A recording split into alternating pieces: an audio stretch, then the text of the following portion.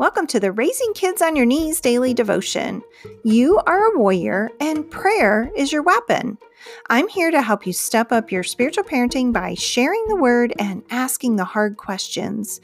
So join me, Tina Smith, for only a couple minutes of your time to raise the bar in your spiritual parenting.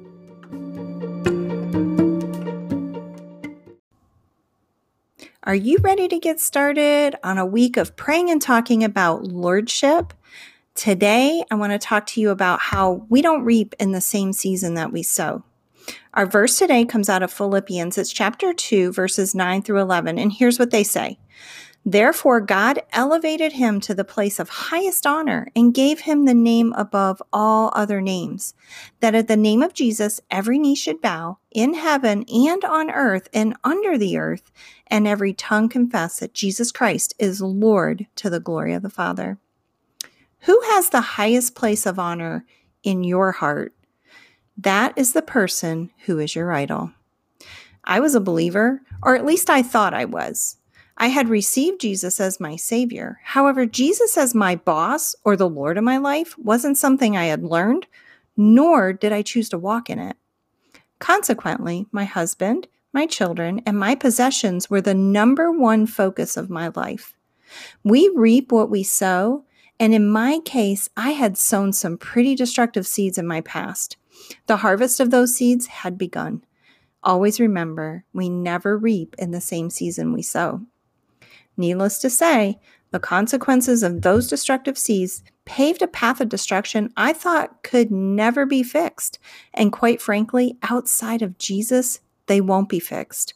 Thankfully, we serve a God of second chances who not only uses everything for our good, but also uses our messes to share his message.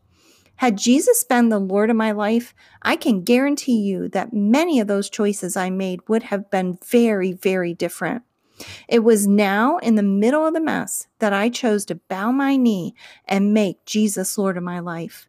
Walking that choice out wasn't easy by any stretch of the imagination, but he has redeemed every poor choice and consequence and has used it for his glory and for his purposes. Here's something for you to ponder today. Is Jesus 100% the boss of your life today and every day? Let's pray. Heavenly Father, forgive me for not making you the number one priority in my life. Thank you that you are a God of second chances. And when I bow my knee to you and allow you to be in the driver's seat, you redeem all my poor choices I make and give me abundant life. In Jesus' name, amen.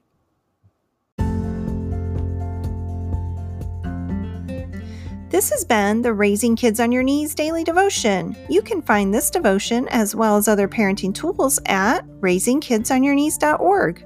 While you're there, subscribe to the Prayer Tribe and become a part of a growing global community of parents who are praying and parenting life into the lives of their children.